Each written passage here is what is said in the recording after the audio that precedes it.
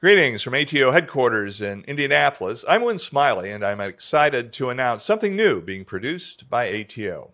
Our ATO podcast will first air beginning next week and will feature both alumni and undergraduates with interesting and insightful stories. Men such as Eric Maddox, whose interrogations led to the eventual capture of Saddam Hussein, and Kyle Stepp, the 2016 Thomas Harkle Clark honoree, who's now a para-triathlete. So join us beginning next Wednesday, February 14th, for the podcast.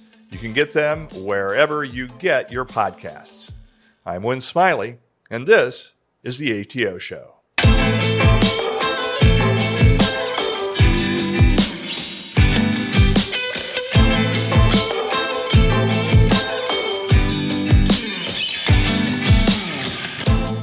My first question is, why your senior year you decided to enlist? I got that question from my mother for about 9 years, till about the capture of Saddam. I think she cut me some slack. I remember laying there on the mountain, and I can see my leg in a ball, and I can see the metal separated from my bone. And when this may be, crazy to say, but I was laying there, and I knew the day that I dreaded has arrived. But I had this overwhelming, calming sensation that freedom was about to start.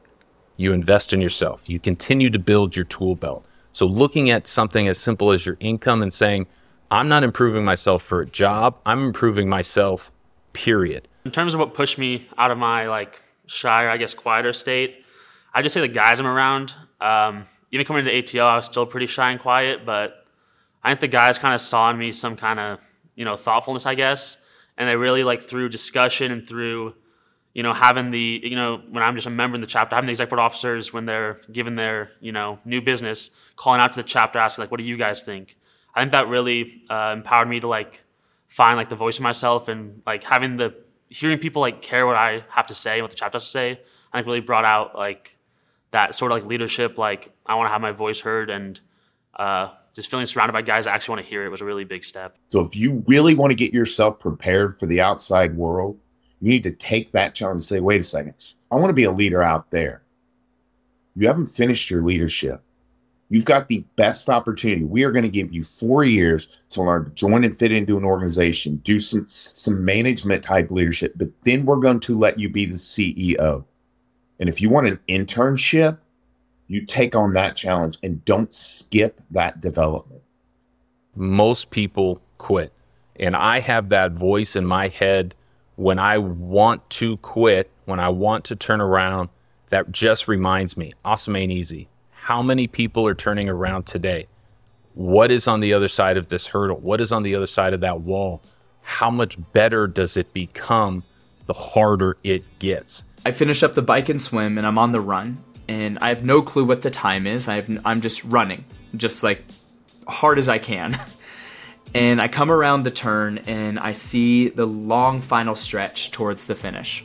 And standing there is Dan Tunn, who I met early on, Haley Dans, who is the mentor of mine, and one of her teammates, Melissa Stockwell, who was the bronze medalist. And Dan screams, "You have less than 3 minutes." That's all I hear. He just screams that. And first off, I'm trying to connect the dots. I'm like, less than 3 minutes, just run.